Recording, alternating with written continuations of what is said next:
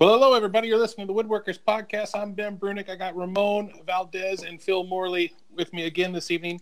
How are you two fellas doing? I'm doing great. How you doing, Ben? Doing good. Doing good, man. All right. It's our normal awkward intro going into this. We've got a special guest on this evening, Brendan Gaffney, Bernhardt. Maybe Bernhardt Made, you may know him as on Instagram, furniture maker, teacher out of Covington, Kentucky. How you doing, Brendan? Good. You forgot Debonair. Debonair. That's right. I did. Man about Dang town. it. Let's start again. Hey, man, it's great to have you on, Brendan. Yeah, it's great to be on. Yeah. We appreciate you. Agreeing to this. to be a victim. Yeah, of the right. Woodworkers Podcast. Well, you just you kept especially with your crazy asking years of this. So Years and years. please. It's like, all right, Yeah, shut up especially with already. your background in sound and all that. I'm just like, really wants to be on our podcast. Well, Ben will tell you, I tried to get the good mic on and everything, but here I am sitting with iPod headphones in my spare bedroom. So I've sunk to your level, man. Sunk to our level. Awesome. We appreciate it. I don't think you've gotten that low yet, Brendan. Well, You will. yeah. By the time we're done with you. Yeah, I've got time. We've got 55 minutes, boys. Let's get to it. Let's tear him down. So Brendan, let's hear a little bit about your background. So you're a New York kid, right? Is that the scoop? Yeah, I grew up in Pelham, which I always say is Bronx adjacent. So I grew up first town up out of the Bronx, out of New York City, in a little sort of suburban town called Pelham that but in many ways was New York City, in many ways was not. But I was one of the kids who had one of the weird dads who had a garage out back with a wood shop in it. Awesome. And the house I grew up in was I think it was built in the 1880s, and my dad had bought it in the early 80s and had done all the restoration himself, and had been a boat builder and a cabinet maker and done of all sorts of stuff. So I sort of grew up around it in a place where most of my friends' dads were commuting to Manhattan or doing these sort of the all those blue collar, white collar sort of jobs. But I was lucky that I got to grow up around this stuff, and then I sort of got confused in the middle there for a little while. Got really into music and wanted to be a musician, which is a dangerous thing to want. If there's any better paying job than furniture maker, it might be musician. But so I went and I started playing a lot of music, and I went and ended up going to school and doing a self-determined major at Skidmore College in upstate New York, which was sound, which was really just sort of giving the middle finger to the music department because they sort of didn't like what I was doing. So I studied physics and acoustics, and then neuroscience and perception of sound and all that good stuff. Wow. And went on to graduate school at University of California, San Diego, where I got the most useful possible degree, which was a Master of Arts in Computer Music. Nice. But the sort of the kind of like interlude in that whole story was that I had gotten really interested in building musical instruments, and sort of found this little academic niche where I could design and build musical instruments and music interfaces for electronic musicians and for acoustic electronic musicians. So I was sort of going off the deep end with all of that. And so that was in 2012. I went out to San Diego. But while I was there, my dad had been sort of teaching me woodworking growing up, and it had always been sort of my sort of chosen medium, if not furniture making, whatever I was making with wood, because it's sort of what I knew. Right.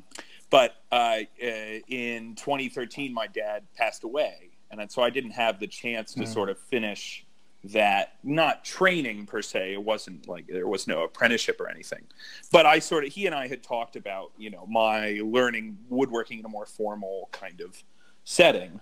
And he and I had actually talked about College of the Redwoods. I remember we used to see it in the back of Fine Woodworking magazine in the Reader's Gallery. Right. There was always, 6 pieces of the 18 would be from College of the Redwoods, right? Which I remarked before my undying loyalty even began.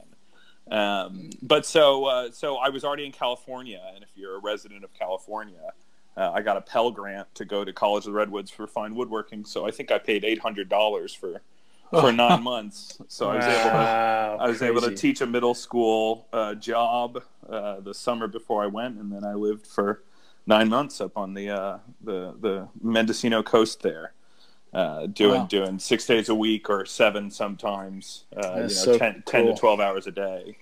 Yeah, that's fantastic. And so that was sort of the beginning of the end. So I got out of there. I made good friends with a lot of great people up there, including Ron Hawk. And when I sort of made up my mind that I was going to go back to the East Coast, Ron Hawk called up his friend Joel Moskowitz, who is the owner of Tools for Working Wood. And I went to work for Joel for 6 months or so. But while there, sort of realized that my now fiance Jocelyn was moving back from Peru at the same time, and she decided to land in Maine.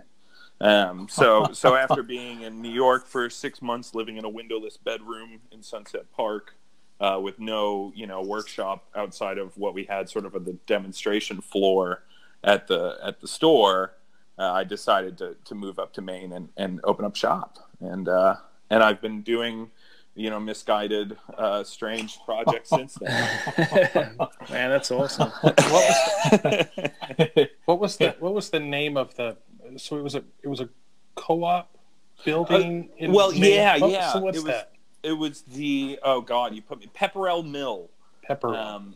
So it was a former textile mill. That it wasn't just one building; it was this complex. I think there were 18 buildings or something. Huge place there. Yeah, Ben, did you come and visit? I didn't. I didn't come in. I've been out there. I visited. That's right. Oh, geez, now you got me on the spot. You were up at the open house, is that right? No, I stopped in and visited. He's a really talented maker that went to North Bennett. Was it Kevin Rodell or Sten Havamaki? Sten. It was Sten. That's right. Yeah, that's right. Yeah. I knew you'd been there, but I couldn't remember if you'd been in my shop. Yeah. That's right. Yeah. So Sten is also a great guy. Yeah. So it was this big 18 building complex that this guy Doug bought. I think the town of Biddeford basically gave it to him for $1. Crazy. Just because God knows the taxes the first year on that, building complex was probably in the 6 digits. And he's, as far as I know, he still is going through and sort of renovating a building one at a time. But it was a great campus because the top 3 floors of the 5-story building were all luxury apartments for sort of, Maine vacationers. And that floated the bill. So all of the bottom 2 floors were really inexpensive workshops of all kinds. So my neighbor was a bookbinder, and then across the hallway there was a sculpture artist, and then there was also a KFC Taco Bell franchisee, who had their office there. It was a totally wacky mix, but it was really great. It was a great place to sort of come up. My little shop, it was 450 square feet. It was my little slice of heaven, and that's where I started making the rulers, my period, the rulers of the ancient world, my period correct rulers. That's some really interesting, fascinating, really, your cabinet maker sector and the Egyptian cubit and span rulers. And I went way off the path there for a little bit. You went down a rabbit hole, Well, I had this thing, which was, I wanted to make tools, especially, influenced by Ron Hawk and Joel Moskowitz and all these people, and Tim Manny, who was a friend of mine up in Brunswick. He was also doing all this tool making his reamers and his adzes. And I remember getting sort of friendly with Tim and realizing, this is how woodworkers actually survive, who don't want to do anything that they don't want to do. They find something smaller and cheaper and more marketable to do to float themselves between commissions. Sure. But I also didn't want to make tools that were already being made. I just sort of said, yeah, sure, I could throw my 2 cents in on, a better square or, the best whatever, but palm and chisel, dovetailing but palm chisel. But so I just sort of realized, well, there's got to be something. And I'd had this idea. I read a great book on the Egyptians and their measurement systems, which is largely full of conspiracy theories, but it's a great book, and it talks a lot about metrology of the ancient Egyptians. Was the idea, and then I think I actually have to credit Joel Moskowitz. I'm not sure, but I remember in a conversation he and I had, one of us cracked the joke about rulers of the ancient world. And like any good, career, it was launched with a pun, basically. That's awesome. And then the sector was, God, yeah. I think at one point I worked out how many square feet I French polished while I was making it. Because every single one I French polished with a pad by hand. Wow. Can you talk about the function of that sector? Oh God, yeah, the sector. Yeah, hey, you sound like my inbox. Yeah, I get that a lot. No, it's a great tool. So there's some sort of basic geometric truths it wields rather adeptly, but it's really just about multiplying and dividing lengths using a set of dividers. Mm-hmm. And so the scales open and close, and you can set it to sort of different distances. Lots of applications. Yeah, I think so. I mean, it's one of these funny things where I made it, I got interested in it. I had read Secrets of the Sector, which was Chris Schwartz's and Jim Tolpin's article.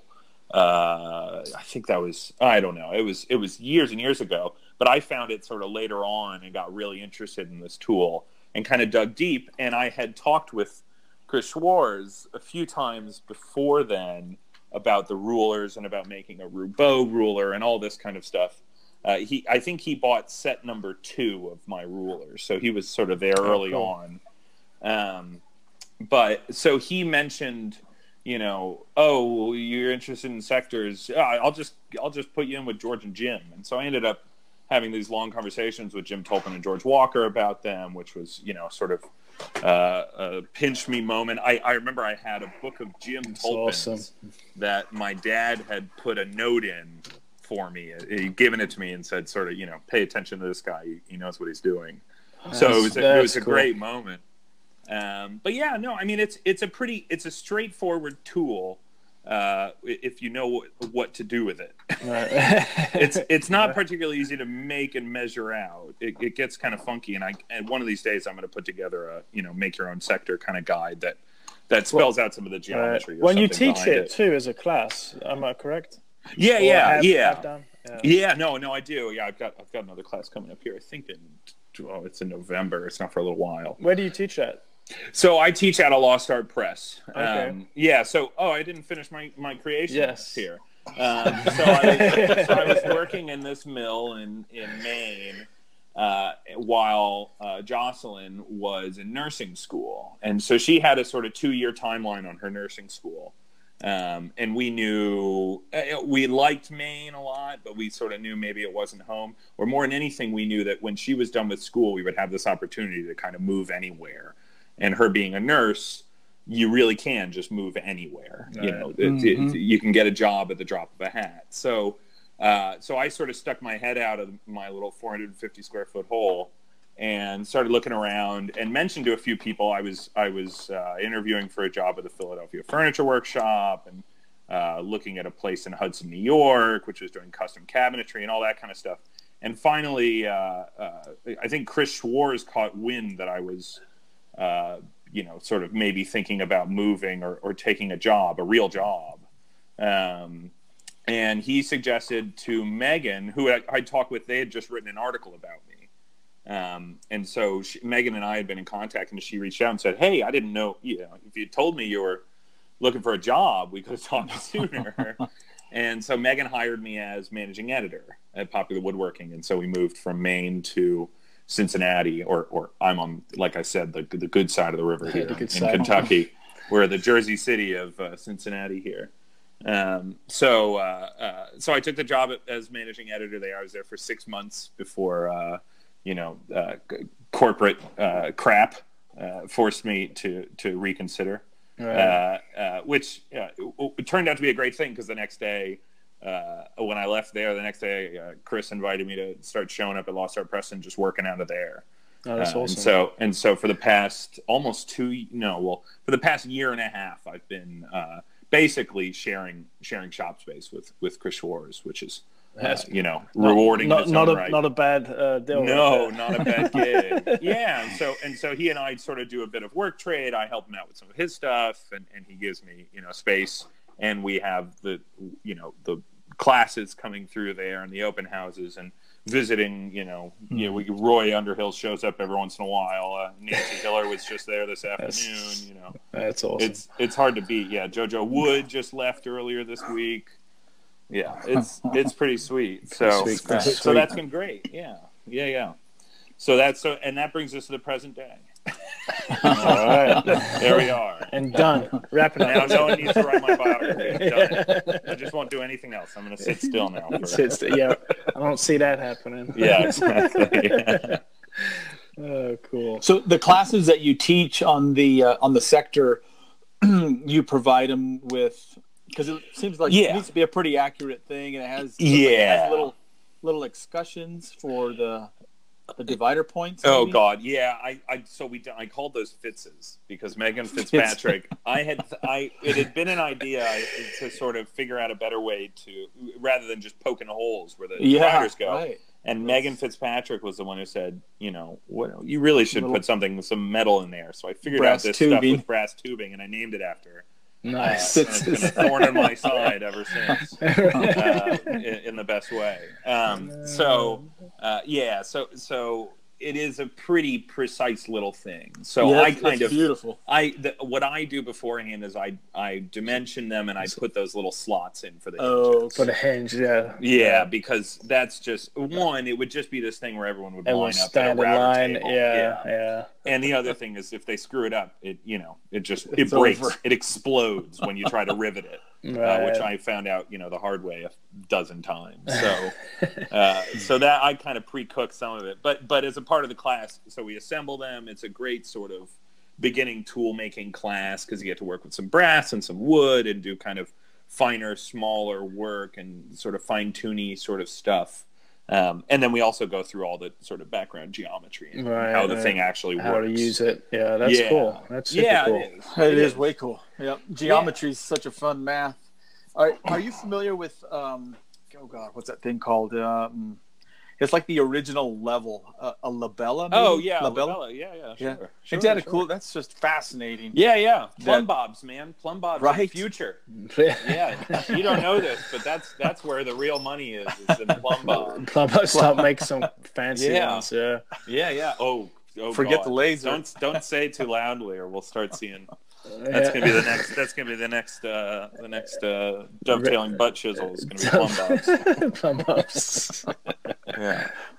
But you're teaching other classes too. So what are some of the other classes that you teach? So I have this blessed existence where I have like 4 or 5 different people kind of speaking from my shoulders. So I have Krenov on one shoulder. So I do some sort of cabinet makery kind of classes. We've got I'm teaching at Mark Adams in 3 weeks. Teaching a Krenov wall cabinet class there. I've got Chris Schwarz in the room with me, so I've been doing some stake furniture classes. I've got a stake furniture and a sector class coming up at Port Townsend in September. And then I've got Jenny Alexander on the other shoulder doing Greenwood chairs. So I do a footstool class that's sort of Greenwood style post and rung footstool with a Danish cord seat. And so somewhere in there I've also got some Danes yelling at me. There's probably Eiler Horth West is probably on the other shoulder. That's awesome. But he's still around. I can't say he's on a shoulder. He's just in California telepathically, yelling Danish at me. Sending you emails. No. Man, that's pretty unbelievable how you can go back and forth between all of these I know it's all woodworking, but it's pretty different style and type of woodworking. Yeah. That's freaking awesome. It's funny though, if I could draw you a Venn diagram and I could find some stuff in the middle, it is funny. The more like I know I carve spoons. It's a great sort of activity. Especially when you're, away on vacation, you can't bring your tools with you. But you can probably pack a knife and a hook knife and maybe an axe if you're a really daring packer. But those knife skills and that green wood skills, one, it pays, dividends in the greenwood chair making. But in the Krenov stuff too, I carve pulls for all the cabinets just like Krenov did with a knife. And everything really does start playing into each other. I just finished a no glass showcase, which was based on one of Krenov's designs from one of his books, and it has these 5-sided legs with these sort of deco stepped reliefs up the side. And 3 years ago, or even at the school, I might have tried to do that with a router table or with, I got a draw knife and a spoke shave out and a knife, and it really, I couldn't have done it the way I did it, and probably not as quickly or honestly as sort of good looking, as I can with these basic hand tools. So those skills do all play into each other. Yeah, that's very interesting, especially 5-sided. So you're trusting your eye. A lot rather than some machine or tool. Yeah. You get it on the bandsaw. There's some great photos that I've got of Krenov using the bandsaw. He was a real bandsaw cowboy. And you get the bandsaw out and you rough it out and you sort of get yourself to where you can start shaping it. And Krenov would have taken planes and a chisel to it, or a knife. But I just found the spoke shave. Having used it so much making these chairs I'm making, it just made sense. It was sitting there and it was sharp. Yeah. And then using that, using a chisel for that transition, that little 45. Chamfer, and looks great. Yeah, they all. Yeah, I'm standing next to it. This one didn't leave home. But it is for sale.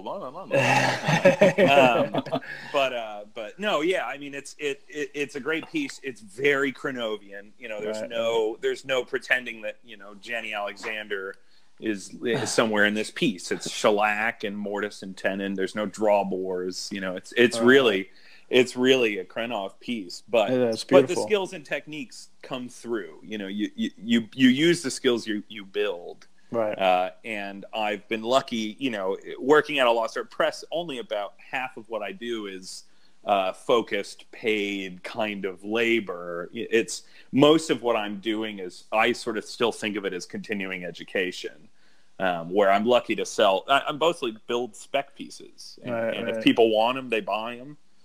People don't always want them, and that's fine because I still sort of see this as, I've got the 10,000 hours thing is a total lie, but I still kind of see myself as in the midst of that sort of period. I'm still sort of on my journey to being good. Sure, I still sort of think of myself as just kind of along the way. I wonder if that will ever change. Yeah, right. I don't know that I would. It's a perspective thing. Yeah, that's what I mean. It's like you really don't want it to. Right? Yeah, right. It's a great place to be. Right. Being curious and wanting to make new stuff all the time. There's nothing wrong with that. Oh yeah, that's awesome. And I wouldn't have made a 4-rocker, 8-post, 7-slat monster. I saw that thing. I was like, wow. Yeah, Chester Cornett is another one of those examples. One of the people on my shoulders. Yeah. Can you talk about Chester Cornett for a little bit? Because I know a little bit about him, but. Such an interesting character. Can go read my the Pop-Tart article. I wrote an article for Mortise and Tenon. I think it was I'm going to my bookshelf now. I think it was issue 5, which had the Japanese kana on the front. I'm flipping through. In issue 5 of Mortise and Tenon, I wrote a sort of short-ish article that kind of touched on his biography. But so Chester Cornett was Cornett. It's Cornett is how the Eastern Kentucky folks say it. The Appalachians say it. Chester Cornett. He was a chair maker. He was born out in I think Perry County, which is far eastern Kentucky. What is coal country and kind of the separated, distant Appalachia. And he grew up, I don't think he finished third grade. You know, he grew up really in the mountains and the hollers. And he learned chair making from his grandfather, Cal Fouch, I believe was his grandfather's name, who was just, you know, a rural chair maker with a little hand-turned lathe. He learned to, you know, make chairs the same way that's probably been done for, you know, 100 or 200 years in Appalachia, and even longer, you know, with the Huguenots or whoever it was that came over from France to settle there, you know, brought their chair making tradition. So they're this really primitive greenwood chair. But he, you know, he got inducted into the army during World War II. He went to the Aleutian Islands and had a deeply sort of harrowing experience where he watched people sort of starve to death. And he came back to Kentucky really a kind of a broken man, for lack of a better phrasing. And so he tried to get a job in Hazard, and he sort of tried to live a normal life, and I think he really just couldn't. But what he could do, and this is sort of the thing that he talked about giving him comfort, was make chairs. So, you know, from I think the age of like 20 onwards, he just made chairs like a madman. He built chairs for movie theaters. At one point, he was selling them for groceries. You know, he would just trade a chair for groceries. He dried gourds. He made musical instruments out of gourds. You know, he just sort of did whatever he could to get by. But at some point, you know, whether it was, people call him sort of a folk artist, which I think is kind of dismissive. Folk art is still, to me, kind of smacks a little bit of, you know, it still sounds kind of condescending to me, because he really was an incredible craftsperson. I mean, he was a first-class chair maker. But he kind of got it. He got these really outlandish designs in his head from somewhere, and started making them. And so what caught my eye were these really elaborate. He called them 2-in-1 rockers. So they're rather than 2 rockers and 4 posts, they're 8 posts and 4 rockers. And I've been lucky enough now in the past, you know, year and a half or two of living here in Kentucky, we've gone around and seen, I think, all of them except for one that are still kind of known and out in the wild or in museums. So there's some really beautiful chairs. And so I wrote that article for Josh, and I think before it was published, I finished the chair that I sort of copied off of him and kind of made my own. But it was also just after I took a class with Larry Barrett, who was one of Jenny Alexander's students. We went out to Baltimore, got to hang out with Jenny a little bit when she was still with us, and took a class with Larry Barrett, one of her students, doing all the Greenwood, you know, Jenny-style chairs. So Chester Cornett and Jenny Alexander are kind of have a lot of my headspace nowadays in this sort of chair making stuff, you know, making these sort of outlandish, odd forms, but building them solid, you know. Fat Man rocker. Yeah, the Fat Man rocker. And I just finished the Fat Man setting chair, which was a 6-post, you know, sitting chair.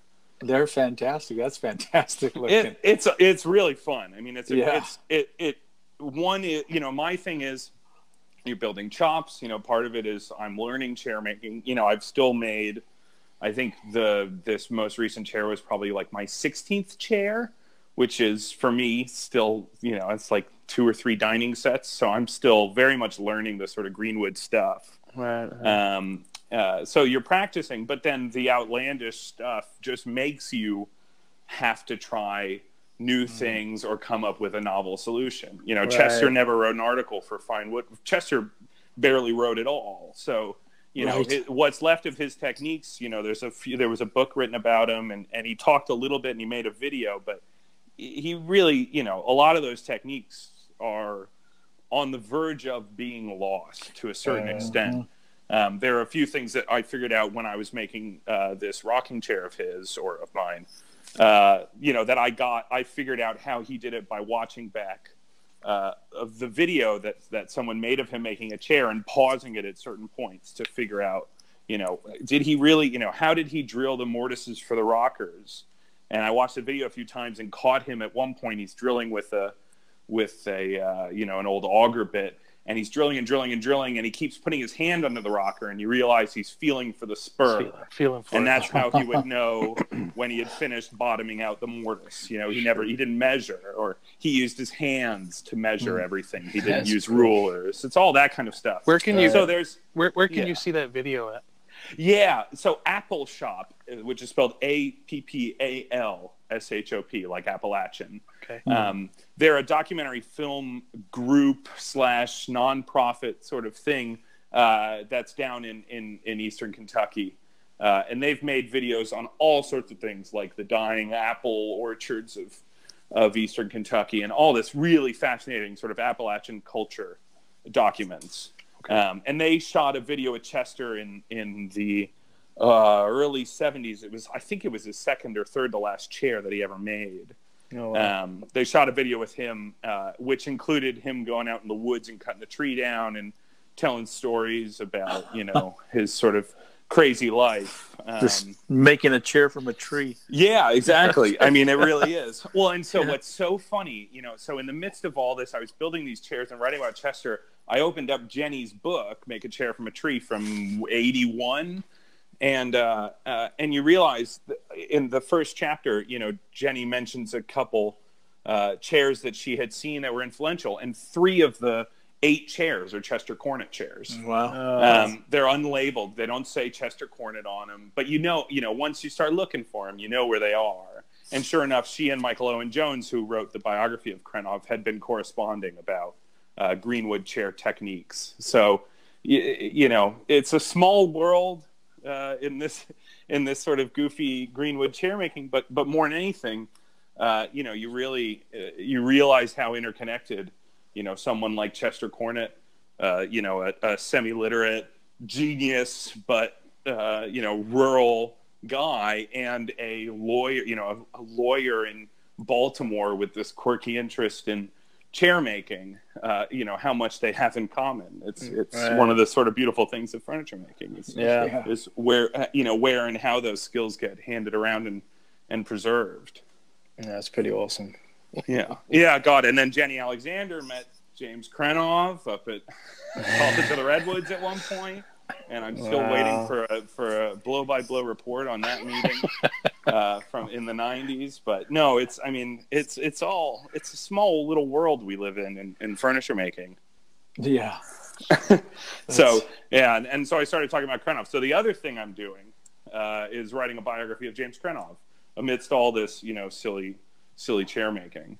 Is that why you built that cabinet, or I mean, was that it was a good excuse to build this cabinet. Right, okay. Yeah, cool. Yeah. I mean, I called it at one point. I called it method biographic writing. It's like, well, why not? Why not build one of his pieces while I'm writing about him? It seems sort of awesome. Appropriate. Yeah, right.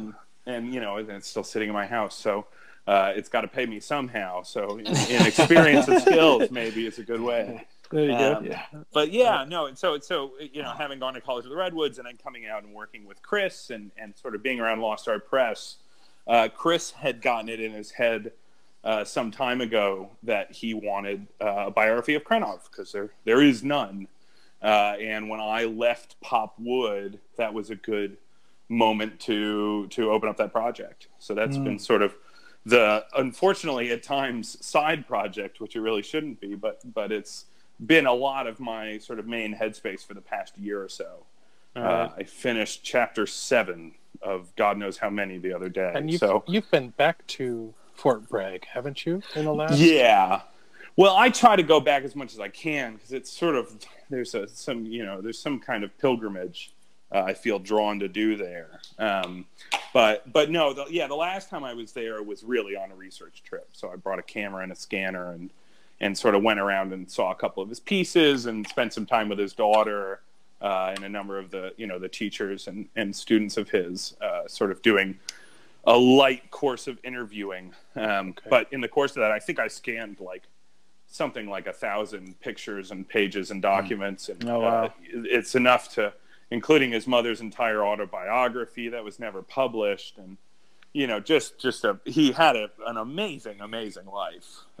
He did a lot of the work for me in writing this biography, just having lived a fascinating life. Right. It makes my job easy. When you were at College of the Redwoods, it was Laura Mays, right? Yeah. Okay. And I apologize. I'm just trying to think. When did Jim pass away? So Jim died in 2009. Okay. These are the moments I have to be very careful because I definitely know these things. Okay. Oh, I don't mean to put you on the spot. No. It's good. I'm writing a biography. But so he had stopped teaching at this school a few years earlier. Okay. So Michael Burns, who had been one of the teachers sort of from the beginning, or actually not sort of, he had been one of the other teachers from the beginning. Okay. He sort of took over as head teacher some point in the late 90s, and Jim kind of retreated to just sort of a teacher's role rather than sort of the head teacher. Okay. And then in the sort of in 2004, I want to say, or 2003. I forget when he left and when the next people started, but he then left the school in Isla Northwest and oh God, I'm so embarrassed, Kevin. I'm forgetting names. It's terrible of me. Anyway, they brought on two other teachers, sort of took their spot. And, okay, that was sort of the end of his relationship, and he soured on the school. Greg Smith. Sorry, that's the name I was forgetting. I'm embarrassed. Barney, but you can't call him Barney. Greg Smith but he kind of soured on the school. There's conflicting reports, some of which, as a biographer, I can neither confirm nor deny. But basically, he kind of got soured on it. He, at the end of his life, ended up endorsing Inside Passage, which was a school started by one of his students from College of the Redwoods up in Canada. Yeah. But but all this time he was still being visited by David Welter, his sort of longtime assistant and friend, and all the sort of community were still very much a part of his life. It's a funny sort of relationship he had with the school. Yeah. Well, there's a lot of things about James Kranoff that are conflicted. That's just, and that's one of the. We can get into that's it. one of the reasons why he's probably as interesting as he is. Right. It's just that there are conflicts, and why it's interesting to do a biography about it. Well, right. Yeah, I mean, some poor sucker, someone somewhere is writing a biography of some guy who was born in Iowa and then lived his whole life in Iowa. And was a really great, was a great guy. Whatever he did, boring was a great guy. Yeah, and that poor guy's got to do so much more work than I do. Ben doesn't live in Iowa. That's right. I live in South Dakota. Right. South Dakota. Oh, I know. I spent some time in South Dakota. I know South Dakota. On Pine Ridge, I saw the worst. Oh yeah, South Dakota, Pine Ridge. Unfortunately, you bet. It's a beautiful place, but that was. I did a mission trip there with my Waldorf school on Pine Ridge Reservation. We built a kindergarten there. For what time of year were you there? Springish summer. Springish summer. So not the. I didn't see that part of South Dakota, you should, although I have through your Instagram. January, February, beautiful times through that. Yeah. Man, Maine was enough. Yeah. I don't need the upper Midwest. That's too far. Right. But yeah, Pine Ridge, that's interesting country. Boy, it is beautiful though. The starkness. It's devastating in beauty and in conditions. Anyway, that's another podcast. Different podcast. That's another podcast. That's right. But no. So Kranoff, he brought so many people to the craft. It's amazing. People approach when I started talking about Kranoff and when I started meeting people. And saying that I'd gone to the school, and now especially that I'm talking about writing a biography, people just come out of the woodwork to say that Kranoff was the reason they got into it. Don Williams, that was my mentor of all people. Yeah, Don Williams got into it. The head of furniture conservation at the Smithsonian. Got into this because of Kranoff, and he's the least Kranovian woodworker I can think of in so many ways. Well, and I think it's his books. Well, I know from my mentor Michael, his books really spoke to him and I guess at a particular point in his life, that it really made an impact on him. And, well, when you think about woodworking in the 70s in America, it's like chipboard and and pocket screws. But you realize, he came with this message of sensitivity and working with the natural material and playing to its strengths and all this really, wholesome kind of holistic stuff that I think, and it comes, around the time of the sort of back to earthers and this whole sort of growing movement. You're explaining my mentor, right? Right, exactly, yeah. Well, and I think there's and what's great, I see starving. And I see a real parallel too now. I mean, more, with this sort of a lot of people I look around and I see a lot of the same kind of conditions. I think sort of this back to earthy, organic, whatever it is, sensitivity. And then I see, something needs remedying, like melted clown wig epoxy fills, and I think Khrenov is due for a reemergence. Had to throw that in there, didn't you? Yeah, I did. I have to give credit to Clark Kellogg for the melted clown wigs pun. I was telling Ben, I think it's the only post I've saved on Instagram was where Clark Kellogg referred to the school of melted wigs woodworking. But no, cracks me up. Yeah, really, it's amazing. But along with that sort of sensitivity and that real kind of rich thing he was talking about, he himself was a very brash or difficult person. And this kind of sweet, sensitive thing he wrote in some ways was him in life, and in some ways was his diametric opposite, which just it makes for a great story, and there's a lot to unpack. It's one of these things where you really can't, everyone I think aspires to read more about someone and get more insight into their work or something, which is not always true. There are certain musicians who make the music they make because it's what they were good at doing, and the fact that they were blank growing up or whatever may or may not play into it. But Khrenov, really, there's so much to unpack in how he worked and where he worked and his influences that just, for me, going back and looking at Carl Mommsen's work, whose school he attended, or sort of the trends and where he was at certain times in his life, just totally start lining up and hitting these points of, that curve, that aesthetic, that whatever really does make sense given his background. So it's one of these things that is certainly rewarding to write, and I hope will be rewarding to read. That's exciting. Look forward to it. A buddy of mine, Kevin Kelly, he was up there at College of the Redwoods, and he likes talking about James Khrenov.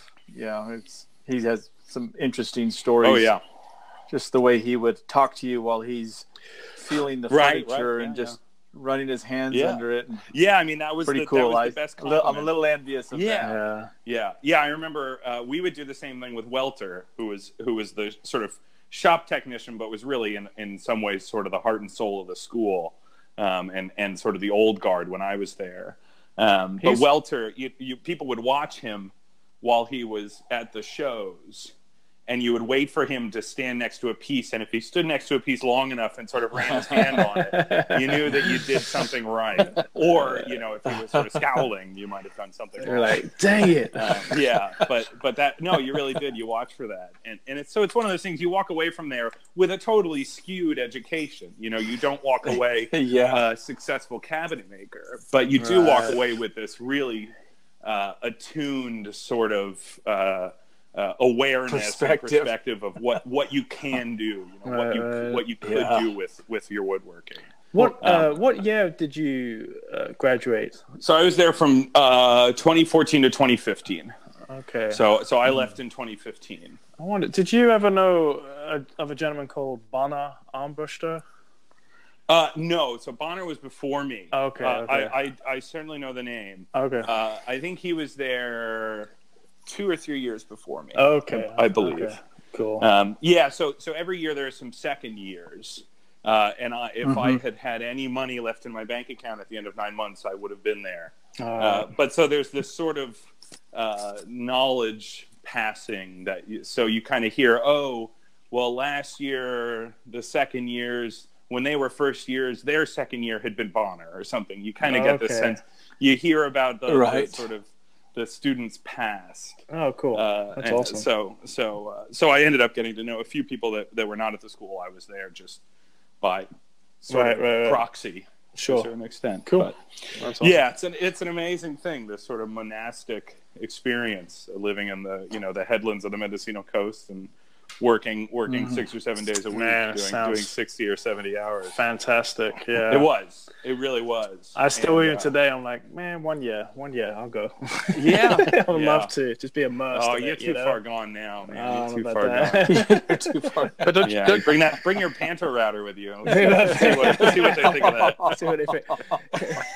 Trade them to JDS for the Panther router. Oh God. Yeah. I remember the Domino was a hushed word when I was there, but man, I got one soon after leaving, and now they all have all the college Redwood grads. Oh well, they're great. When they use the JDS, right? Yeah. They have XY, but they also have boring machines, right? That they've rigged up with chucks, and you chuck end mills, like a Jackson chuck, whatever. Man, and you just do it. You just do a manual mortises by hand with an end mill and a drill press. Yeah. Oh yeah, that's living. Freaking awesome. Yeah. That's real. That's the real deal. That's the real deal right there. I'm still looking for a horizontal boring machine so I can do that. You could get those crazy cheap because a lot of cabinet shops shut down. Right. But this. What speed do they run those at? With an the right speed. The right speed. Yeah. There's only one speed. There's no speed adjustment. They were just on it. there when I was there, and they showed down that machines they just freehanded that. Yeah. Oh yeah, that's what I'm talking about. I mean, you just grab the part and push it into and create your mortise, and I remember seeing that. Oh yeah, those machines they were European end mill, so they horizontal milling slot mortises. Yeah. They were Davis and Wells. They were Davis and Wells boring machines out of some factory, and so they have the pedal that plunges the bit. So they were for dowels, door factory. Yeah, they're for doweling. Yeah. But no, we just you fix the pedal, you set the depth, and then you just do it all by hand. Push it in and slide it back left and right. The first project, you move left and right and slowly move towards the bit. And once a year, someone sends a piece flying across the room at 200 miles an hour. But crazy. But I did all the mortises on my first piece there, which was all mortise and tenon joinery. I'm also staring at that. And I think there's 40 mortise and tenons in it, I think. Wow. And breadboard ends, and I did them all in that machine. And after that project, you get the claw. You get that feeling in your hand where you wake up in the morning and your hands are in that shape, the shape of whatever part you were working on the day before. The claw. But you really do. I mean, but it's the way to do it. It really is. XY machine be damned. It's that's pretty sweet. It's real. Again, it's cowboy woodworking. Right. It's the same thing with shaping the planes on the bandsaw. Where right. Your hand plane is at all sorts of crazy angles, getting shot through a bandsaw. And that was all slip tenons, right? No. Live tenons. Okay. No. Cool. So slip tenons are one of those things. It gets done a lot at the school. Right. But if you're doing right angle joinery, and especially I think for the sort of first projects, or whatever, they want people generally to be doing sort of live tenons. I guess is that the whatever you call that. Yeah. Integral tenons. Thank you. We need the mill worker to step in here and set us straight. But no, so that was always encouraged. But I know later on, a lot of the students in their second year are building chairs and doing easy chairs and sort of mid-century stuff. And for those sort of complicated angles, the slip tenons just make so much more sense. Sure. Right. And modern adhesives render them just as strong as anything else. All right. As long as you don't use any of that awful brown stuff. Don't use that brown stuff. Don't use that. No, don't. I use that on my chips. Yeah, exactly. Yeah, brown sauce is good for one thing. My fish and chips, man. Polish your silver, and it's got to be HP though. Yeah, exactly. HP brown sauce. That's it. Yeah. If a dog wants to eat it, I don't want to use it to glue anything up. So. That's awesome. But yeah, so the school is an amazing. It's this factory. And people come there with all sorts of experience. They require a certain kind of knowledge to get in, but it isn't this meritocracy sort of thing. They're not just choosing the best woodworkers that apply. They really focus on bringing in people that they think serve to benefit from the schooling and sort of have the right reason to be there. And it has a really great self-selecting group of people. I've heard in the past 5 years going back, I try to get back every year. I've heard 2 students of whatever that is, 125 students have not a good time. Everyone else, it's life-changing. And in my year, there was no one that had a bad time, so far as I really know. There were difficulties being in the room for 6 days a week for 9 months around other people, but everyone leaves with this, the grounding in the community is just incredible. Every year they have these midwinter shows which serve as a sort of reunion for students, and people come, the attendance rate for graduates is insane. Even like we went to our 10-year college graduation, and maybe 5% of the people show up, and I had to get dragged to go. It was like, why would I want to do that? But every year at the Midwinter Show in the middle of nowhere in Fort Bragg, California, people are coming in from New York and from overseas to come spend some time in this place. So it's an amazing thing, and everyone should apply. It's just, especially, man, if you live in California, it is a deal. Oh yeah, no kidding. I mean, it's just insane. Now, it's not the part of a community, or is it? A part it of is still, culture? yeah. So it's this confusing thing. So I still call it College of Redwoods, which I shouldn't. It's the Krenov School. And the reason for that rebranding is because the College of Redwoods was the community college network that they had initially associated with themselves when they started the school in the 80s. And it was up until I think I was the second to last class, or maybe the last class, where we were still associated with that community college network. All that happened, at least as far as any of us know, is that they just moved community college network. So it's still a community college. The finances and everything, I think, are the same. It just meant basically Laura Mays, the director of the school, has to go to meetings in a different place. They were really, really... Mendocino College is the new community college network. The biggest reason was College of Redwoods, their closest center. Originally, they had been in Fort Bragg, but then they moved up to Eureka, which is 2 hours away. So Laura would have to go on these treks like once a month for board meetings or something like that, and go to these meetings and just show up and show that we still existed, this little weird, because we were always a satellite campus. It was always its own building off on its own. Krenov, Krenov didn't really start the school. He okayed being a part of the school, and then Creighton Hoke and Michael Burns and Brian Lee and a bunch of these guys who had been part of the Mendocino Woodworkers Association really did the footwork to get the school established. And they they made this amazing deal. Where else can you find a publicly supported school of fine woodwork? Right. I mean, it's just, no kidding. It's just an amazing thing. I owe California a great debt for paying for my my two completely unemployable degrees in computer music and fine woodworking. Well, that's what my buddy did, Bonner. He, like you said, I don't know how long you have to be there to get residency or something, but that's what he did. Yeah, 1 year. Yeah, 1 year. 1 year. Yeah, went out there. Worked and then went to school. And I was lucky enough that UCSD, where I went to graduate school, they paid for your first year of non-residence, and as long as you were a resident by your second year, they would pay for that too. So they actually paid me to get a degree in computer music, that's awesome. Which is ridiculous. But that's what you get with mild socialism as you get this wonderful schooling. But that's another podcast, right? That's another podcast right there. Yeah. That'd be a juicy one. Yeah, I'll start my lecture to the proletariat next time you have me on. That's awesome. Yeah. So have you taught at the Krenov School? No, God, if hey, Laura Mays, if you're listening.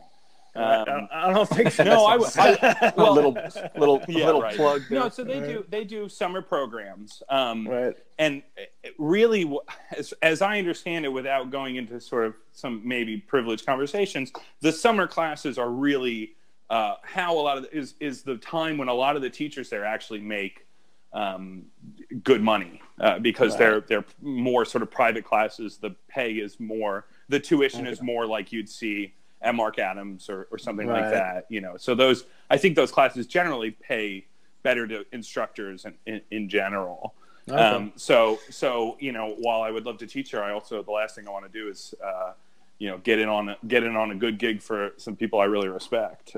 Sure. But Laura Mays, sure. Jim Budlong, if you are listening, I would teach out there for free. It's just such a magical place. It really is. That's pretty cool. And is that kind of where you wanted to go? A little mixture of, that seems like what you're doing: teaching, writing, and doing commissions. Yeah, the thing I always used to say, and I used to say this before I started doing woodworking, but I was always on the path of least resistance to work with good people and do things I enjoyed. I'm really lucky that I found making things early in my life. And so my mother is a weaver. My sister is an artist. My other sister is an activist. I really grew up around really great, That's awesome. Influences in my life. And I got really lucky to kind of figure out, I want to make stuff. Right. And then I got really lucky finding, good people after good people, between Laura and everyone at the school and Ron Hawk and then Joel Moskowitz and then Tim Manny up in Maine and Sten and all those great people, Chris, and then coming down here and working with Chris. It's just, it's fabulous. So I've been really, really lucky. That's pretty. Well, you share. It seems like you share your passion to people, and that's kind of what it takes. Yeah. And then and there's a wonderful thing. I say wonderful. The total double-edged sword of Instagram, but no, it's been great, using that and connecting with people. And, I remember Ben and I met at Woodworking in America in 2014 or 2015, whenever that was. Yeah, or 16? I don't know. It was at Woodworking America. I don't know. At Woodworking America, but I remember sitting down. Yeah, and I remember sitting down and saying, who's this? God, I feel like I know this guy. And Ben saying, I'm Ben Brunick. I said, oh, Ben. Yeah, Ben. And he said, Chalkstone Woodworking. Oh, yeah, man. Oh, cool. But getting into that and being able to share your work with others. And that's really, Instagram is an amazing resource for watching others' work and following along. It's absolutely. People like Bern Chandley is one of those people who I just dissect everything I can see from the guy. Yeah. And he really is. And so he's one of those guys where God knows 20 years ago, I would never have heard of this. Right. This chairmaker out there. Exactly. Well, we wouldn't be chatting with you right now. Right, yeah, exactly. It's crazy. Yeah. It really is amazing. It is. And it's a great organizing factor, and you get to sort of blog and write about what you're doing, and everyone can tell me how I write too much for all my posts, but it's really great. And it's writing practice, and it's photography practice. It's really a little bit of everything. Yeah, it's also you got to take the good with the bad. It's also a good crowdsourcing. You can kind of see, you can put things out, and just from like feedback, you can kind of tell like maybe something that feel it out. Yeah, is this a good idea, or is it because most of the time you're like, I don't know if this is a good idea or not a good idea. Right. You kind of put it out, and you can kind of see through some reaction, whether or not it seems like it's going to work or not work, or just be a dead horse. Forget it. It's a bad idea. Right. I better go comment on your last post. My last post, right, exactly. Yeah, my last post is some post that they deleted or they pulled. They the music. Yeah, the music was in the background, and they took it down. That's funny. So Instagram is doing that now. That's crazy. They do. Yeah. Oh man, and it was because it's Facebook. They've done that for a while. It was right. My thing was it was pretty. It was a pretty blatant thing. I had a song in the background while I was doing some stupid thing with an air hose, showing a trick of blowing parts out when they get singing into an air hose. Yeah, right. When the parts get too tight, and you can shoot them with the air hose. But yeah, I had a Richard Hell song in the background that was just there because I don't know. I like the song. Right. Oh man, But they took it's good though. Funny. It's great to share your work, and then it's great to get criticism, and then it's great to decide which criticism you want to listen to. Sure. Right. Yeah. I think one of the and get inspired too. Yeah, right. I love. I think it was like a moment of serious pride when I put up a chair and Peter Follansbee got on there and accused me of being a tinkerer, which was just the best. The best. It's like, man, awesome. Not only did I get him to get on his Instagram and get over to my post, but then I got him riled up enough to write about it. It's just, God, awesome. It can't be great. And I love Follansbee. He's an amazing. Screenshot that. A friend and an amazing guy. And he and I agree on a lot more than we disagree on. But so that's the kind of thing too. You get this interaction with, the democratizing of interaction and social media is just a great thing. And then people tell you you're making shirts with too many posts, and then you just block them. Because, and then you block them. If you can't figure out when my chair's got 6 posts, you unfollow. Yeah, exactly. Yeah. Blocked. Wield the Mjolnir of Instagram. That's awesome. Well, super cool. Well, Brandon, hey man, it's been great having you on. We're kind of getting close to the end of the time. I would love to keep rolling. Well, the room I'm in is running out of oxygen, I think, so it's probably good. I've been talking a lot here. You're in a closet. Yeah.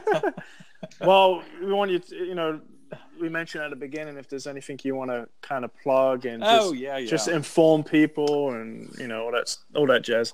Well, I guess or you're teaching your website. Well, I've got burn-heart.com or the symbol dash. So somewhere has burnheart.com, and they're getting a whole lot of my web traffic, God knows. But you see a bunch of my work on there. I've now parsed it up as best I can, so it's harder and harder to find my weird music. Which is great, but if you dig, I think Phil found it. So I found some. And then I'm teaching up at Mark Adams in a few weeks here. It's gonna be too late for anyone to get in on that, but you can sort of get excited. Hopefully, Mark will have me back in the future. I'll be up at Port Townsend in September doing the 5-legged stake chair and a sector class there. And then the other thing people should do is go over to the Lost Art Press. On lostartpress.com, up at the top tab, we've got a thing on storefront classes. And so Chris, Megan, and I, and then sort of a rotating cast of characters are all teaching out of the shop there. Where, that's awesome. If you're looking for a great sort of weekend getaway, there's Chris usually brings in donuts, there's coffee, and then you can also, work at a Roubo bench and build some furniture, which is a great excuse to get away. Absolutely. Yeah. And then I got the upcoming biography of James Krenov. I think we've tentatively called it Things I Don't Remember. No, Things I Forgot. Oh, shoot. Listen to me. This is great. Oh, God. Oh, it's something like that. There's some quote from his interview with Oscar Fitzgerald. Oh, God. Well, anyway. Is it remember or forget? Oh, God. Things I don't remember. Oh, shoot. Well, anyway, it's a tentative title, so don't quote me. Can't quote me yet. I'll quote you. Yeah. That's really exciting, and I'm looking forward to it. Oh yeah. No kidding. Me too, man. That's going to be very relatable with a lot of people. I mean, a lot of these guys, who hasn't heard of Krenov if you've been in furniture making for even a short amount of time, even if you didn't study right. Well, and I mean. A big part of it too is I think doing right by his reputation, and part of what I'm doing, I've been going through all these photos and slides and documents that were his and scanning them and archiving them and building up an archive which I can hand off to the Krenov Foundation. So the Krenov Foundation will have an organized thing of all his writings, or what at least sort of still exists. And I think Krenov is well known for those books, but those books represent such a short period of his life. And he, continued to make beautiful cabinets. And the Krenov Foundation now has an online gallery of most of his work from his career that's well worth checking out. But I think part of writing this biography and getting it out there will be making it more accessible for people in the future, both to find him for their own work, but also to include him in their writing and research about 20th century furniture makers, because I see him up there in the sort of pantheon. And I think a lot of an older generation do, but I think his sort of lack of documentation, the fact that he never wanted to tell his story, leaves him out of some inclusion in some of the larger sort of surveys of work. So I'm, cautiously optimistic that I can, spit in the well of contributing to, history of furniture in the 20th century. But that's awesome. We'll see. Yeah, that is fantastic. Yeah. And someone else is editing it, so it'll be well written too. So. There you go. I was joking. I should just write it all with my thumbs on my phone, just put it in Instagram posts. But I don't think they bought it. I've got to actually type it. It's a real chore. Well, right on. Well, thanks so much, guys, for having me on. I can't tell you, it's great. It's great chatting with you all. Wonderful. Yeah, we've been looking forward to this for quite a while. Good. Well, you flatter me. Yeah, absolutely. That's good. Well, we appreciate beautiful work. We appreciate you having taking the time to be on, Brendan. And sure. It's wonderful to get to hear your perspectives on things, and hear about the work that you're doing. I think it's or at least I'm telling you. That's true. I think it's valuable. I mean, the research that you do and being able to compile that and put it all into one place, so that people in the future will be able to more easily digest it, or be able to actually have a taste of it. I think is a big deal, and of course the work that you do. I always enjoy seeing what you're up to. It's just fun. How many legs does this chair have? Well, it's fun. How many months did he work on that stupid cabinet? But it's eclectic work that's grounded in some historical. Right. That's what's really cool. That's what's and that's just it. Yeah, totally. The interest is in technique and skill and tradition first, and then the aesthetic is the playground, but it isn't. It's not where the meat is on the bone. It's really more that practice and sort of preservation of technique that's so exciting. Absolutely. And it's not just historical, and it's not just like off the wall crazy. It's that nice combination of both, where it's not it doesn't become too far one direction or another. I think you're doing a great job with what you're doing. Well, I keep reminding people that Jenny Alexander and Chester Cornett were both 20th century woodworkers. I mean, they really were. So there's something to that. Absolutely. All right. Very cool. Well, thanks again. All right, man. Yeah, thank you. I really appreciate it. Yeah. Well, yeah. Yeah, that Phil, was Ramon, great. Ben. We appreciate it. I really appreciate it too. Well, Ramon, you want to lead us out here? Yeah, thank you all once again for listening in on another episode of Woodworkers Podcast. We always appreciate it. If you have any questions about this show or past shows, suggestions for topics for future shows, shoot us an email, and that's info@woodworkerspodcast.com. And so, on behalf of Ben Brunick, Philip Morley, and our latest guest, the super smart Debonair. He got it. He got it in. Worked it into the outro. Debonair is self-proclaimed. Oh, man. Super interesting, talented furniture and tool maker, Brendan Bernhardt Gaffney. We absolutely appreciate you. I'm Ramon, and we'll see you right here on the next episode of Woodworkers Podcast. Thanks a ton, guys. Thank you. Take care. Thank you. Brendan. Thanks, Brendan. Appreciate it. Yeah, thanks, man. Ciao. Cheerio. Everybody still there? There you go. That was enough. Yeah, man, you guys are regular audio engineers at this point. I heard that careful silence. That's perfect. Careful silence. We could pull off. Yeah, we can do silence. You can do silence. Yeah, silence and awkward. That's what we do.